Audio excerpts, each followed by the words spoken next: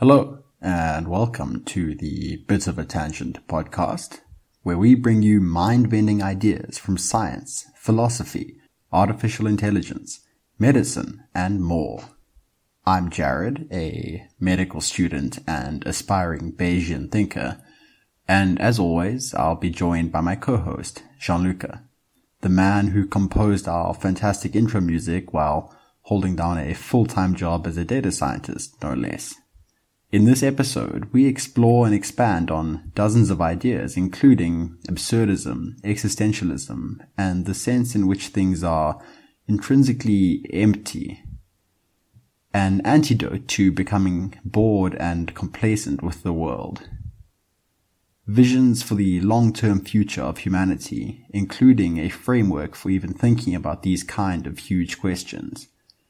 And why you shouldn't ask a genie to cure cancer. We had a great time recording this one, and there's still so much more each of us could say on many of these ideas. We hope you enjoy this meandering journey. You can find links to all of the books and other content mentioned in this episode in the show notes, where we also occasionally add some bonus content related to the show. And so, without further ado, here's the episode of Bit of a Tangent.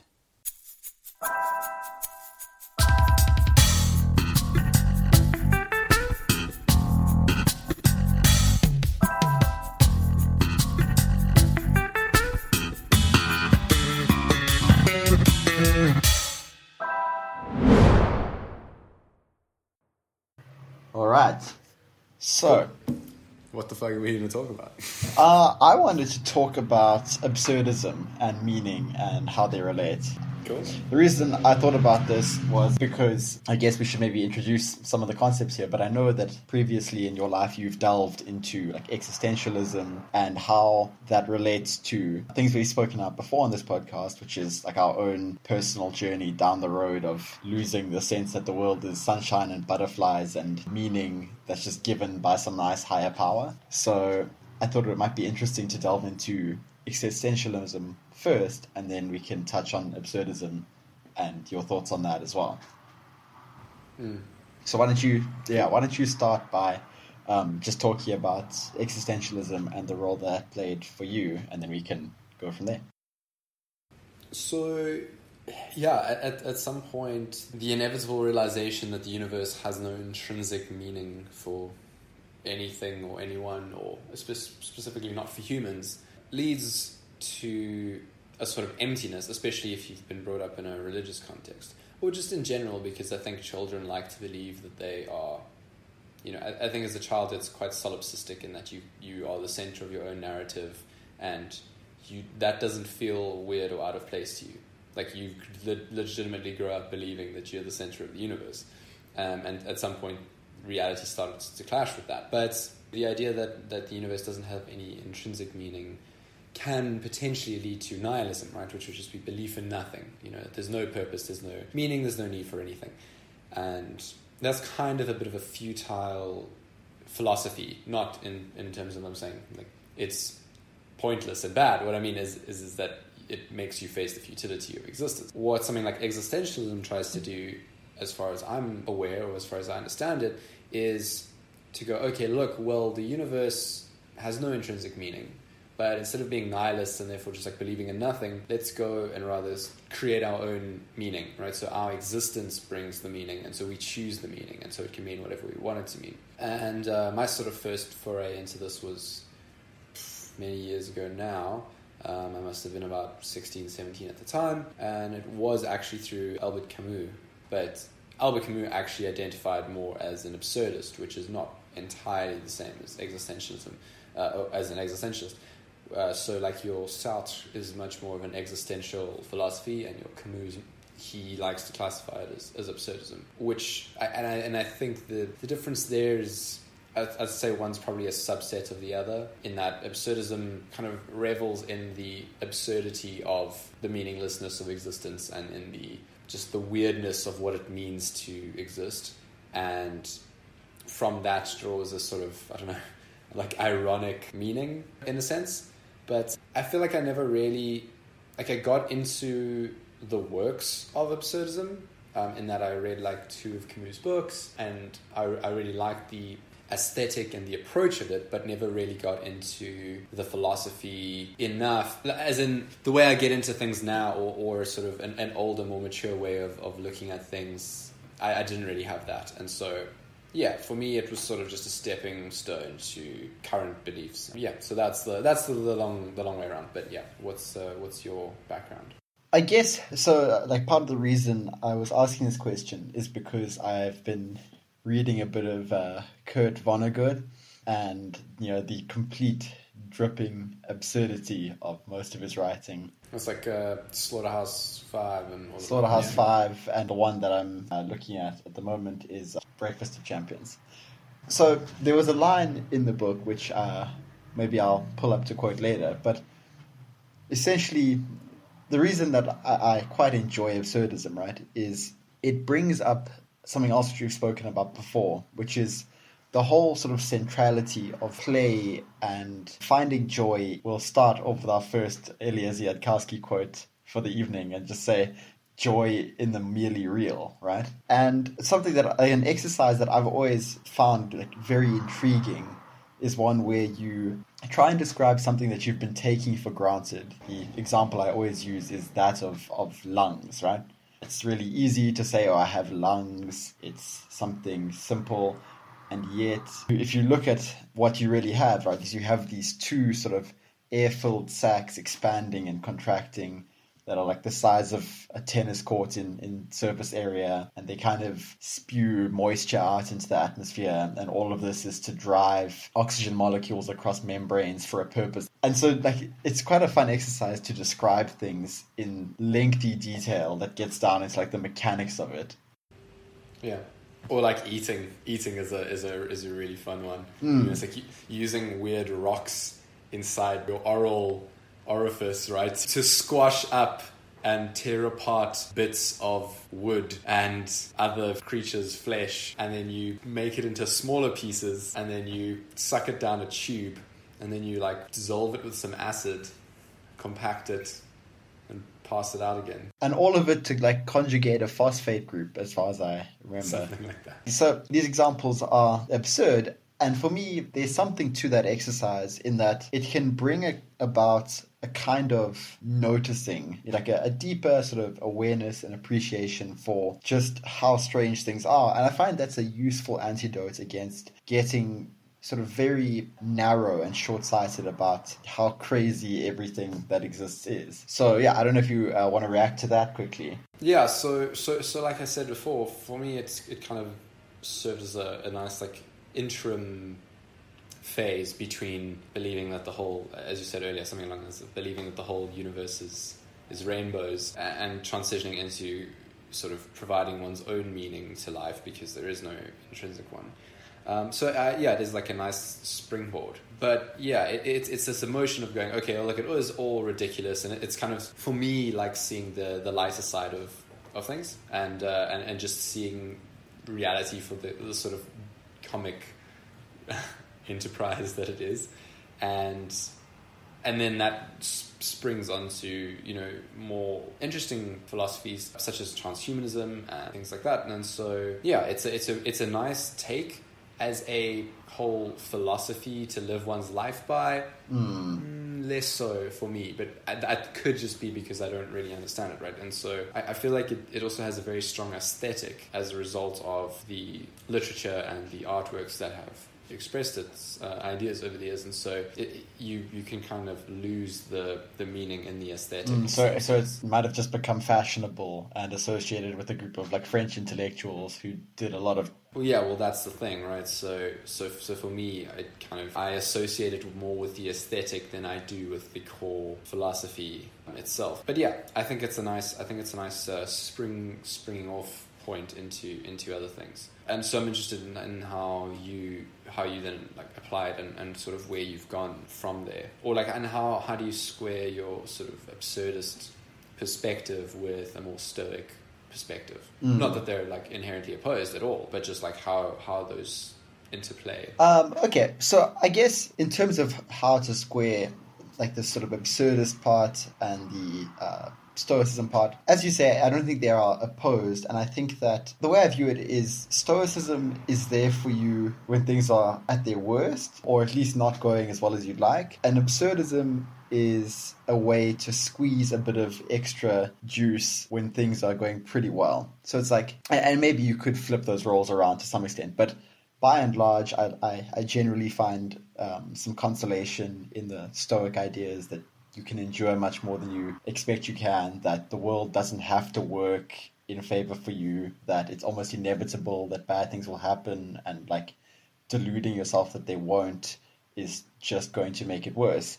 And so I find that useful as a sort of background reminder, right? But when I'm in like a comfortable situation with a friend, or maybe like a romantic partner or someone you want to get to know better, right? So now the attitude that you should bring to that situation, I don't necessarily think need be this sort of stoic fortitude, but rather you want to create like delight and play and magic and just novelty. And I think absurdity for me is like adding in that extra bit of novelty. It's like blowing past the barriers that come about by like routine and like the concepts that you use on a day-to-day basis, to the extent that they are almost ingrained patterns or just habits of thinking about the world. So to trivialize, one might say that you're a stoic on the streets and an absurdist in the sheets. I think we should name the podcast that.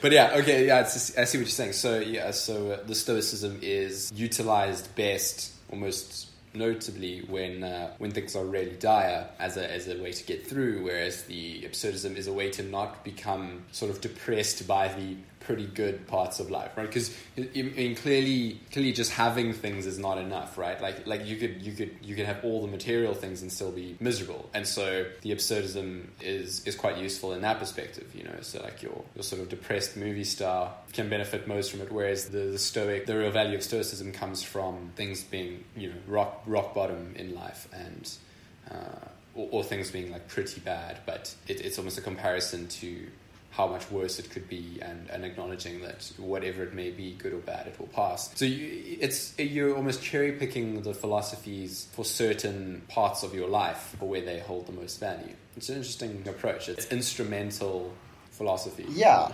So there's actually a wonderful tie-in here that has arisen, as they just tend to. So as you said, right, you can view your foray into existentialism and some touch of absurdism as a jumping off point, right? We could call it the philosophical jumping off point. And the reason that this is linking up in my head is I spent a little bit of time this week trying to convince some people that we should really, really value the long-term future of humanity. Now, this was just a classic lunchtime argument, and I was trying to express that, like, of all the things we could value, like, moving forward and continuing was perhaps the most obvious one. And the reason I'm mentioning this, right, is because it links up with, I guess, what you could call vision. Having a vision for where you want the world to end up, right? Like you can think of all the set of bad things that could happen and the very narrow set of good outcomes, and steering humanity maybe towards that, or maybe not even on such a broad scale, right?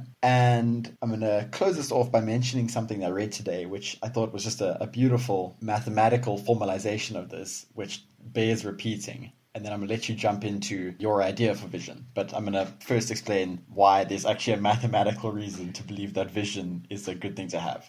So this comes from a set of lectures given by Richard Hamming. And these are... Oh, of Hamming codes. Okay. And they're recorded in a book called The Art of Doing Science and Engineering, right? And at the end of the first lecture, he recalls like the very well-known phenomenon in sort of computer science and like modeling of random walks, right?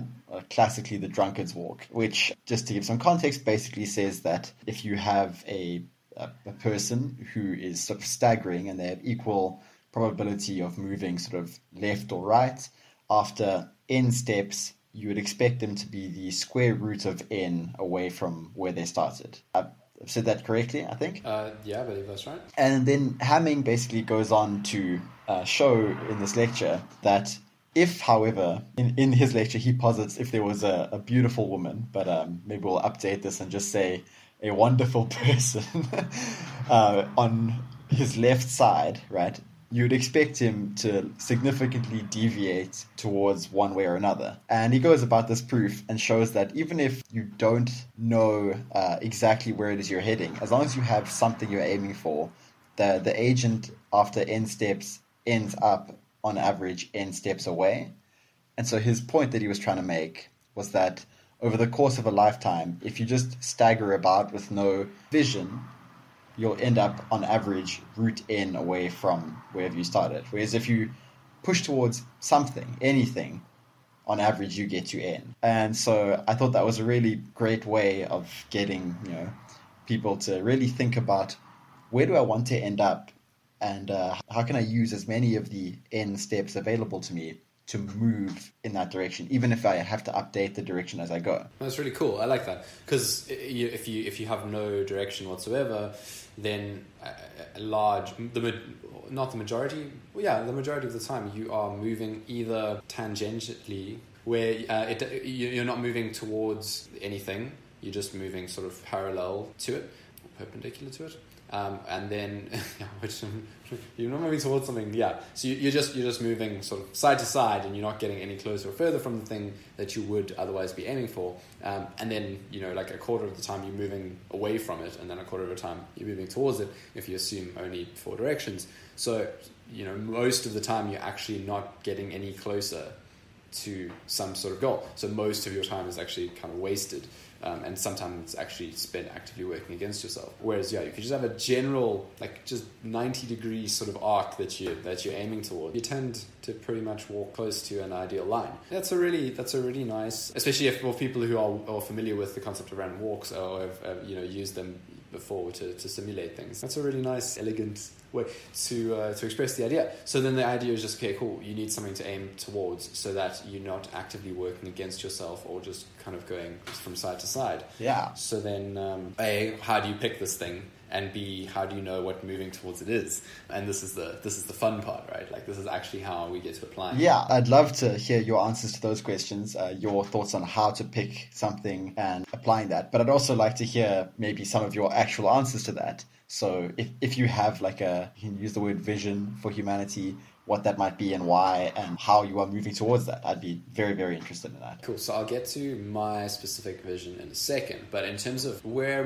that analogy may break down somewhat of the random walks, and where the actual challenge comes in, is saying heading towards something with a random walk. Well, that kind of implies that you know the terrain, at least to some extent. At least you know something about it beforehand. At which point doing a random walk doesn't really make sense anymore, because now you just know where you're going or have a sense of the direction. So the whole utility of a random walk is when you cannot know anything about the terrain, and you can't really decide where to go, and you've got to stumble across points. But you could still apply it to some extent in terms of stumbling into sort of one quadrant or something like that. But you have to have some kind of survey of the land first to even pick something to head towards, right? And then obviously this is a walk in 2D, but in terms of the possible space of futures, that's n-dimensional, and n can be whatever. So it's a challenge from that perspective. And then there's the idea of what it means to walk towards,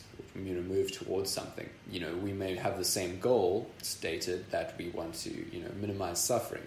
Your solution may be not to tar you with a brush, but your solution may be to just, eliminate all human beings, because then there will be no human suffering.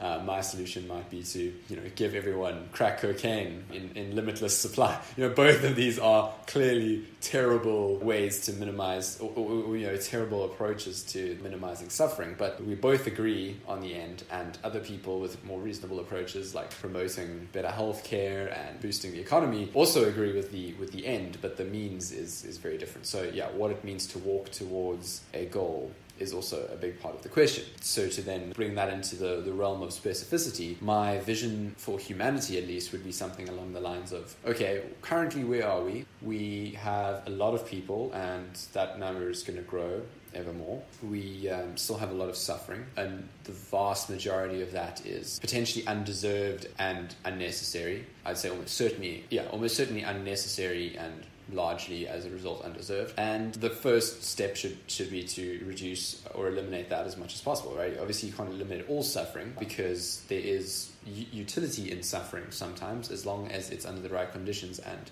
those tend to revolve around it being a choice.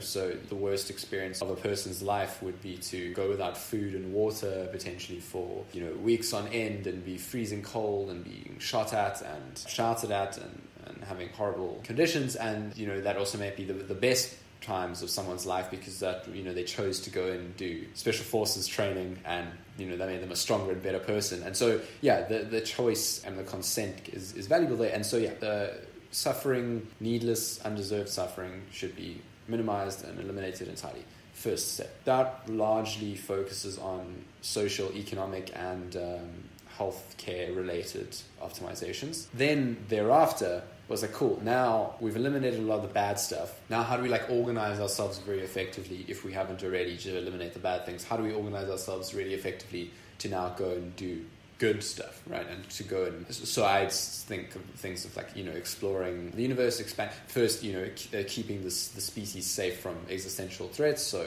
we'd want to go interplanetary pretty soon. We'd also then want to have better ways of defending ourselves against internal threats, such as people making malicious AI or nuclear attacks or things of that nature. And then these are all these are multi-generational goals, but I think at some point we sort of have to go, all right, cool, and then what? Then what's the point? Is the point to just explore the universe? And that's almost something that is introduced quite well in Isaac Asimov's short story The Last Question. It's a fantastic story. Yeah, so if you're planning on reading that and you're listening to this and you want to avoid spoilers, even though the research suggests that spoilers don't actually really spoil things at all, then block your ears for the next 10 seconds. But the idea of it being that humans are trying to essentially fight against entropy after some point, and so we can explore the universe all we want, but ultimately the entropy will get us, and that finishes us all off. Coming back to the spoilers thing, there was a study that found that knowing spoilers to a film it was that they did in the study actually had a positive effect on people's perceived enjoyment of the thing. So, your sort of classic thing would be let's say someone spoiled the Darth Vader, Luke Skywalker moment in The Empire Strikes Back. That's at the time was a big plot twist. But a lot of people thereafter sort of knew about that going into Star Wars, and that didn't spoil their enjoyment. And so, the study found that people having things spoiled for them actually didn't decrease, but actually increased their enjoyment. But it's an interesting thing. And it's kind of why when you study the classics, we know how Romeo and Juliet ends before we read it. We know how Hamlet ends before we read it, at least in a macro sense.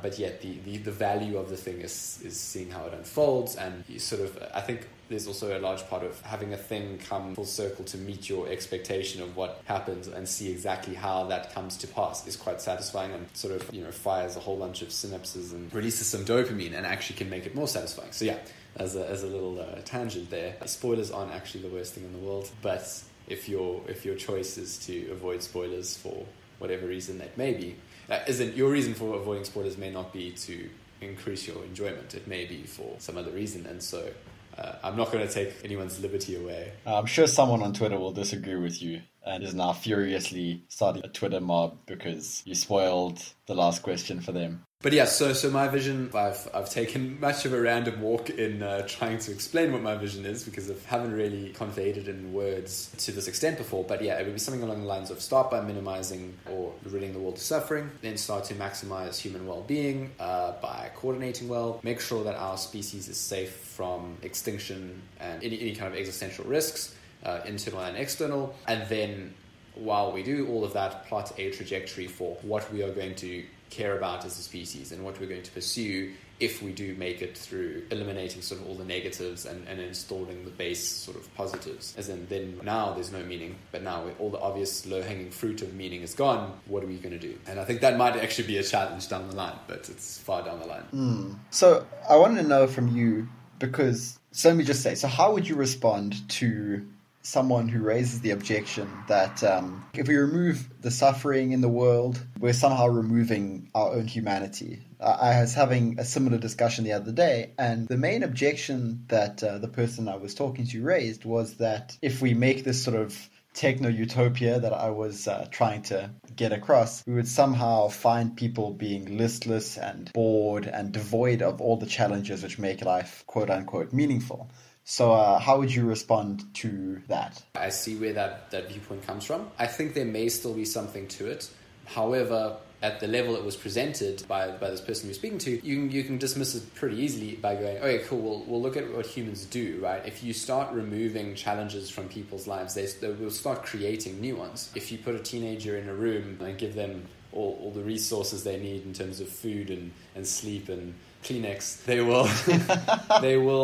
will fire up the PlayStation and start trying to beat the hardest level on whatever game they have, and then they'll go online and play against their friends and try and be the best. And your people will create challenges because we naturally, for the vast majority of people, don't like to feel like we're being stationary, and we like having objectives to pursue. And that's why I think like video games are, just as a bit of a tangent, A, highly addictive for a lot of people, especially young men, and B, can be a problem in terms of pursuing life goals. So like for me, like I know I must avoid games at all costs because I can just go full into them, and I become obsessive over them, and then everything I'm thinking about is how to be better at that game, right? And whereas I'd much rather that game be something in my life that I'm actually, going to work towards. That's just as an aside. But yeah, so humans will create challenges for themselves.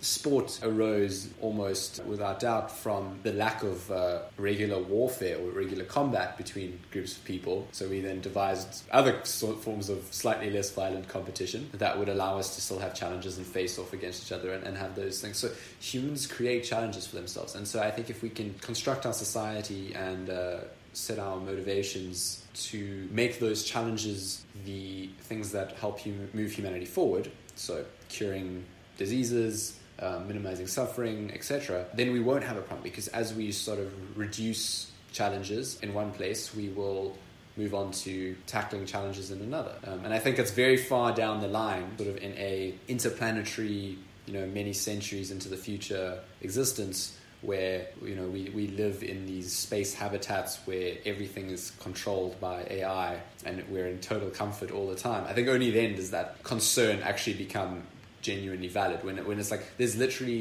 no more reason to pursue science or knowledge of any kind because everything has kind of been discovered or computed towards any end we can imagine, and then the sort of futility of existence really becomes a problem, right? But hopefully by then we have solved that problem too. But that would then become our challenge, right? That would be the task that the humans of that era would have to face. Is like, okay, cool, what do we do with existence now that we've taken care of all the bad stuff? So that would then become the challenge, right? So fighting boredom becomes the challenge as soon as you remove the need to fight hunger and poverty or whatever it might be. That would be my retort to that. Okay.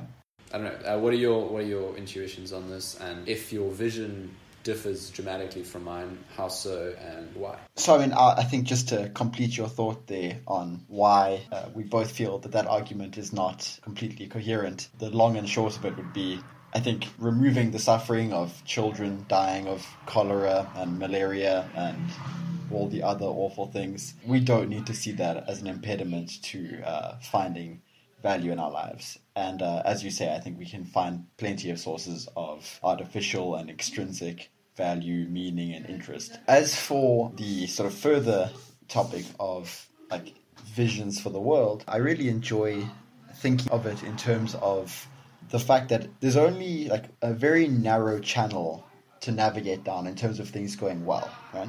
There are just far more ways for everything to go to shit than not. There are far more ways for us to increase suffering than to decrease it. And that's true of like most optimization problems, right? Yeah, there are very few solutions that satisfy the equations, but very many that don't, yeah. And so I kind of like to think of this like we're all collectively tugging on the sight of the gun that's going to launch humanity into the future. And the broad swing of the arc can be terrible, but somewhere there is a bullseye that has much of what we want, or even most of what we want. And by we, I mean whoever happens to exist at the time this is going on. And there's space for argument and for compromise there. That's fine. So I don't know if I want to go into the specifics right now of what I think that vision should be, because there's a few other things I want to talk about. But that's generally the model I have in my mind. And I guess I'm trying to take seriously in myself this project now of, if you really say that you value this like long-term future of humanity, then it should be expected almost, or I'm trying to see that it's now, I expect myself to do something about that, right? And I guess for me, this really ties into the project of talking about things that we want to avoid now, just personally. I see it as a sort of mini tragedy that most people will somehow end up being decidedly average, right? I mean, that's completely tautological to say, right? By definition, whatever most people do will become average there. But when I talk about average, I don't mean in the statistical sense. I mean it more in the sense that how many people are really going to take up the gauntlet of really trying to do something differently, and how many of like the sort of idealistic 18-year-olds who find themselves like just going into university with like genuinely big, good intentions for the world. And then by the time they reach 25, they're starting to settle down and say, well, you know, I know I said I would never do this, but actually it would be really nice to get this slightly nicer car and some sort of stability and a nice house in the suburbs. And, you know, I'm not trying to say I'm looking down on that life path, because I can see definitely the appeal, and I don't think it's incompatible with other ideals you hold. But for me, if you're going to settle at just that, there's like this attractor state where that becomes the default path. And I think that that's a little bit of another tragedy that we have to deal with, is this sort of crisis of meaning that comes from living in a way that is disconnected from really striving to do something different and better and interesting and important. And I really struggle with the idea that, you know, there are hundreds of millions, maybe even billions of people whose function every day is to somehow put food on the table or pay rent or whatever, and the mechanism and means of doing that is disconnected from anything that most of these people could call important. Yeah, so much of human time and energy is wasted on just continuing the status quo. And actually, this ties in with something you said whilst you were talking about your vision. You just mentioned video game briefly, and I wanted to actually push you on it. So you were mentioning how you tend to avoid video games because you know that you could just get sucked in with them, and you know maybe your personality is like that. And so there's actually a question which I've been trying to think about a lot, and I haven't got a good answer yet, so maybe I'll just ask you and we can compare. But for me, there's like this toss-up, right, between good use of your own attention and sort of good use of your time in service of improving the lives of others, right? Now, I don't think that those are completely mutually exclusive. I think you could get very involved and attentive to charity work. But on some level, this might be informed by my sort of ideas about the general correctness of some of the main ideas of Buddhism, even if we discount their like very metaphysical beliefs. But the idea is that at the end of the day, things are mostly what you make of them, that thoughts are insubstantial, that it's possible to experience extreme contentment in any situation. And all of that for me boils down to the correct uses of attention. And so for me, there's this trade-off, or at least I feel it as if it is this trade-off, between creating the kind of life where my attention subjectively feels like it's being used well, versus I think a life which might have a little bit less of that subjective feeling of a good use of attention, but is probably more productive. And for me, it honestly feels like this question of asking, to what extent can we be selfish in the use of our attention? So I don't know if you want to react to that on any sort of gut level. Yeah, coming back to uses of one's attention, yeah, there might be things that are, a good, in the utility calculation, good uses of one's attention in terms of one's own life, and then good uses of attention in terms of as a part of something greater than one. So, like, as an example of what I think you're trying to convey, and then you can check me on if this is wrong. So let's say a good use of my attention would be to watch the top 100 films of all time as ranked online, right? So that would be a good way to spend my time, in terms of it's better than spending my time watching 100 random, mostly mediocre or bad movies. So it would be better to spend my time watching a good movie than a bad one. However, both of those are bad ways to spend my time from the perspective of me working on some kind of research, right?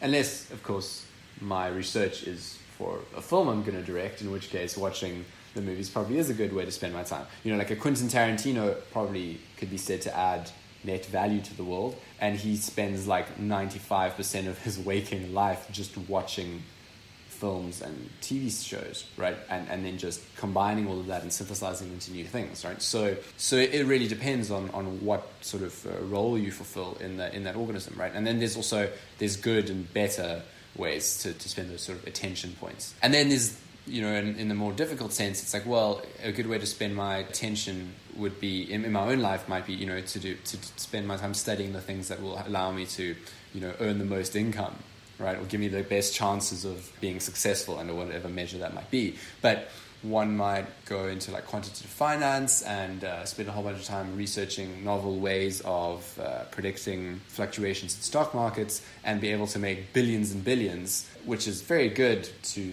you if that's what you're trying to do, but that actually provides like no real direct value to society. And one could argue that trading on stocks does improve society as a whole in some way, but it's more of a zero-sum game when you're talking about short-term speculation. You know, you're shorting things so everyone else is losing and you're winning. That sort of thing. Not a perfect analogy or an example, rather, but it's a reasonable way to think about it. Is you could do things that are very beneficial to yourself and spend your time on those things, but they may not be beneficial to the world as a whole. And so how do you find things that align what is a good way to spend your own time and attention with what is a good way to spend your time and attention in terms of how you fit into humanity as a whole, and how you move humanity in a positive direction. So I think that's kind of the juxtaposition that you're looking into, and that ties very much into the sort of 80,000 hours from the effective altruism movement, which is there are certain things that the world needs that can also be very good for you as an individual. So I suppose we've both, you know, made our best attempts, given the circumstances as we probably see it, to align those things.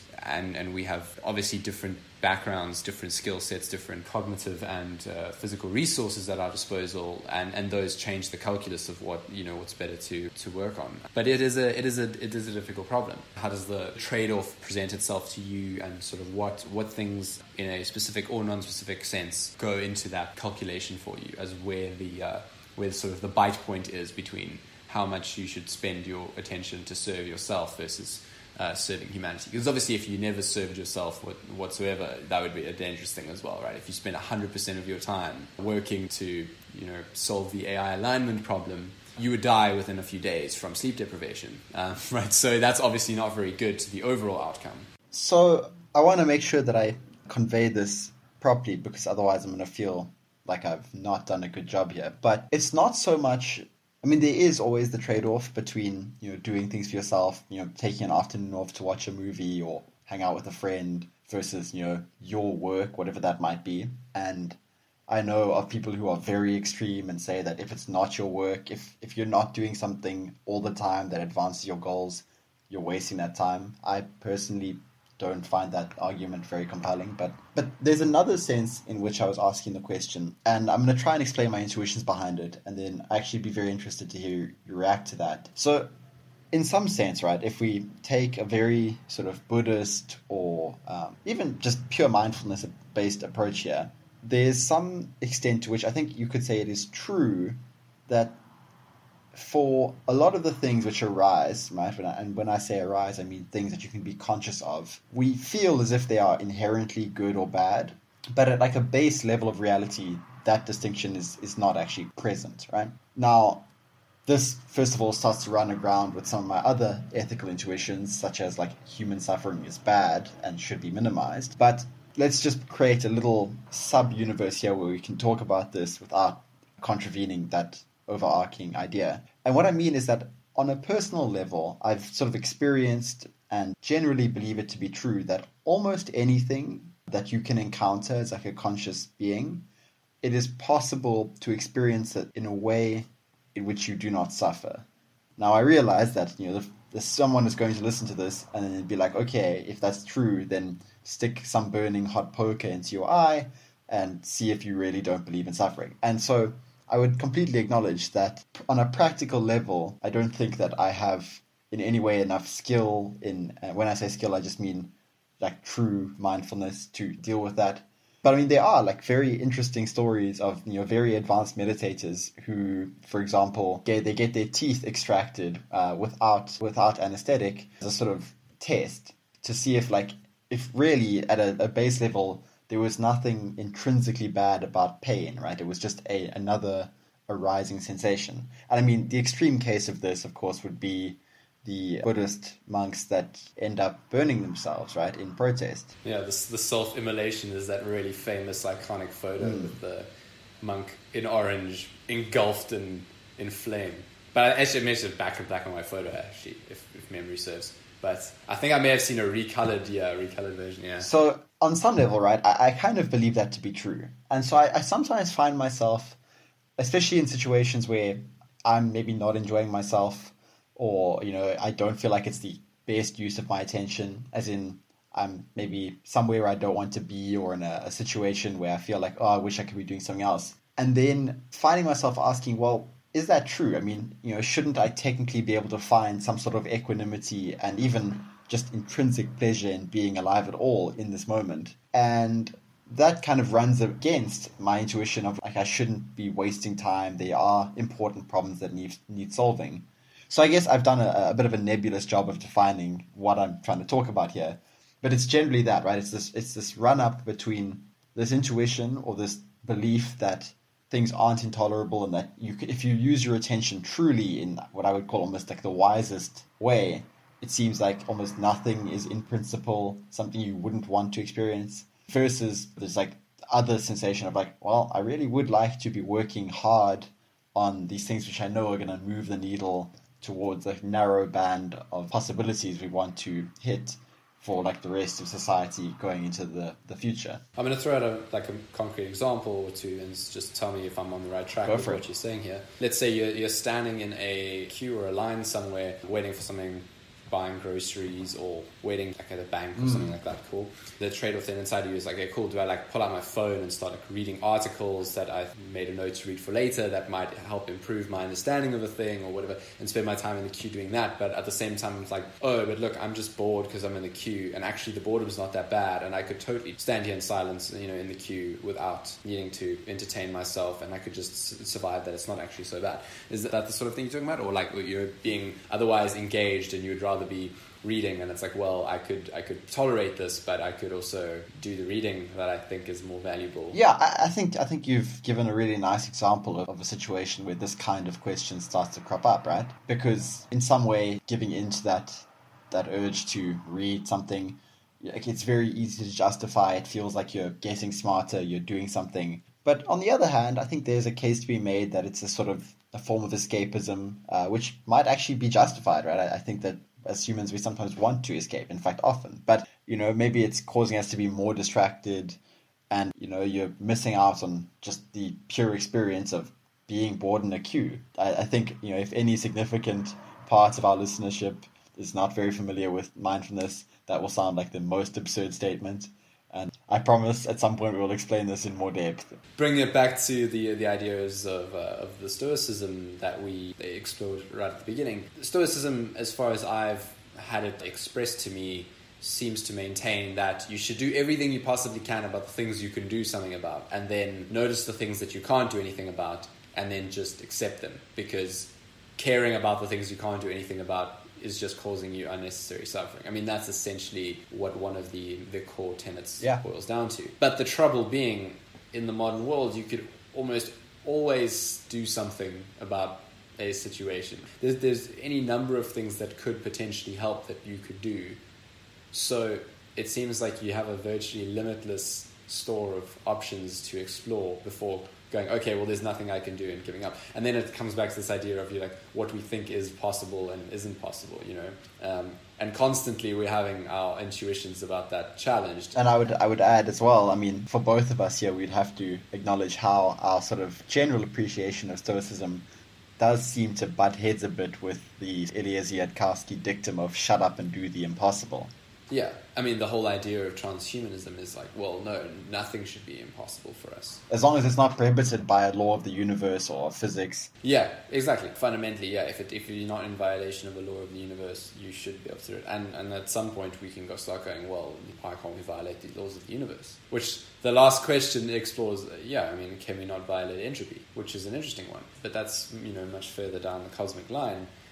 For the more immediate sense, that leaves you in this difficult situation where you have to start making a snap judgment with minimal evidence about like what can you do, right? So your neighbors are having a loud party next door and it's keeping you awake at night. Well, is that something you can do something about? Is that something you can't do something about? You could just be stoic about it and put up with it. But there's a lot of things you could potentially do about that. Almost an infinite number of things, ranging from politely knocking on the door and asking them if they could keep it down to arson. But yeah, I mean, you could drop an incendiary grenade on them from your drone. There's all sorts of things you could do, and most would actually have to concede are a viable solution to that problem that has more benefits than detriments potentially. But that said, the thing you probably should do is just be like, well, they probably won't go for very much longer. And, if I was making a whole bunch of noise, I wouldn't want people, setting my house on fire. So I should just put up with it. And that's the point at which you have to start. An even nicer and more poignant example would be on death, right? The transhumanist idea that death is just a disease we suffer from and can ultimately cure is a very powerful one, and working towards that is probably a very honorable and interesting and valuable goal. But at the same time, then you have the Stoic idea of accepting that someone has died, and so or that they will die, or that you will die, and memento mori is a very Stoic thing to say. Remember, you too will die, and yet at the same time we're going, well, but maybe, right? Like, unless we cure death first, right?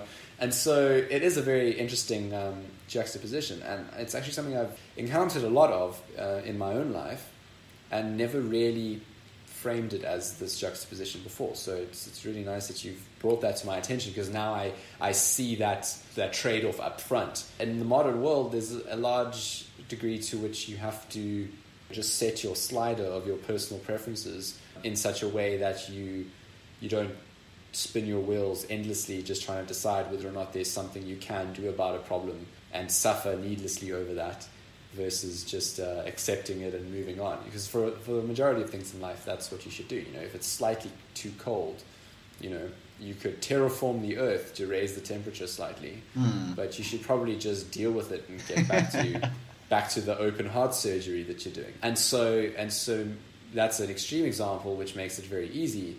But as you narrow things in towards the central sort of grey area, it becomes difficult to determine which to go with. Yeah. But now that I think I have that trade-off as a clear entity in my mind, it will probably allow me to notice quicker that it's that trade-off that I'm facing, and to hopefully make a decision faster, I would imagine. All right. So, Gianluca, I know that you have a dinner you want to get to, so I think we can start to bring things to a close here. But I think as we're winding down, I want to almost ask you if there's anything that you could just bring into existence right now. We've been talking about visions, and obviously we know that a lot of these things are far away, but you get to snap your fingers once here. What piece of technology or something else do you bring? Okay, so the technology itself can't violate the laws, but bringing it into existence, I can.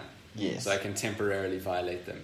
I have one wish from a genie. But basically, what I wish for has to adhere to the laws of physics. Man, he's giving me much warm-up to this one. That's a tough one. Or even, it can be either some instrumental thing towards your vision of the long-term future, or even something that's useful now, right? I mean, you could just wish malaria away. Yeah, I've hinted at this in a previous episode, but I'd say probably something along the lines of some fundamental piece of knowledge about computation that would allow us to much more efficiently solve computational problems or increase the efficiency of our algorithms. So for things like protein folding, which is an NP-hard problem, it's very hard to simulate.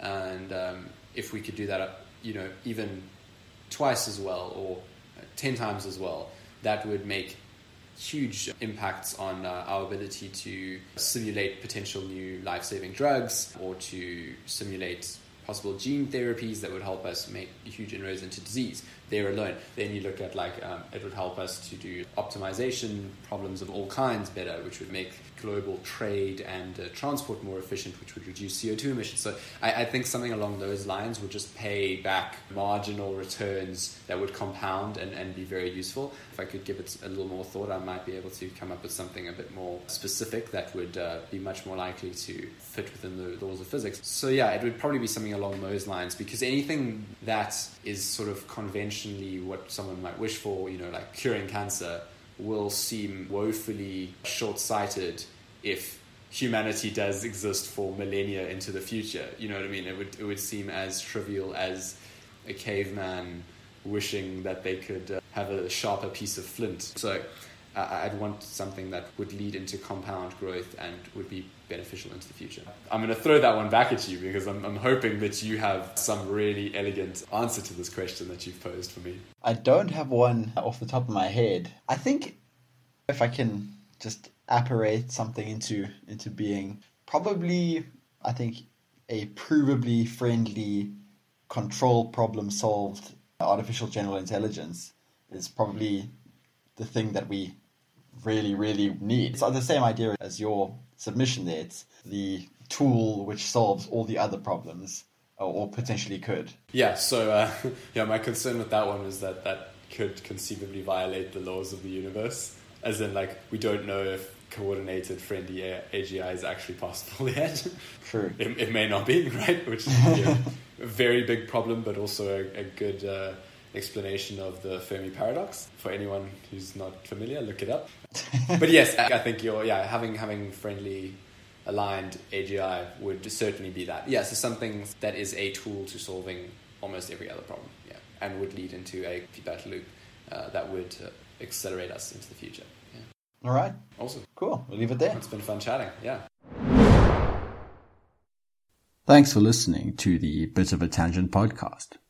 If you enjoyed this episode, please get in touch with us and share your thoughts. You can email us at podtangent@gmail.com or connect with us on Twitter through the handle @podtangent. For more information about us, our backgrounds, and other projects we're involved in, visit our website at podtangent.com. There, you can also find show notes, which have links to all of the great content discussed in the episode. And, as mentioned in the intro, we occasionally add bonus content related to this episode, or just mention favorite books, organizations, and other great stuff we happen across. If you like the show, please consider rating and reviewing it on iTunes or whatever app you use to get your podcasts. This lets iTunes know that we're actually worth listening to. Lastly, if you know someone who you suspect might enjoy the kinds of things that we talk about here, consider sharing an episode with them. It makes a huge difference to us. We both love having these discussions and relish the opportunity to share ideas with like-minded people around the world. Your support and listenership are sincerely appreciated. Until next time.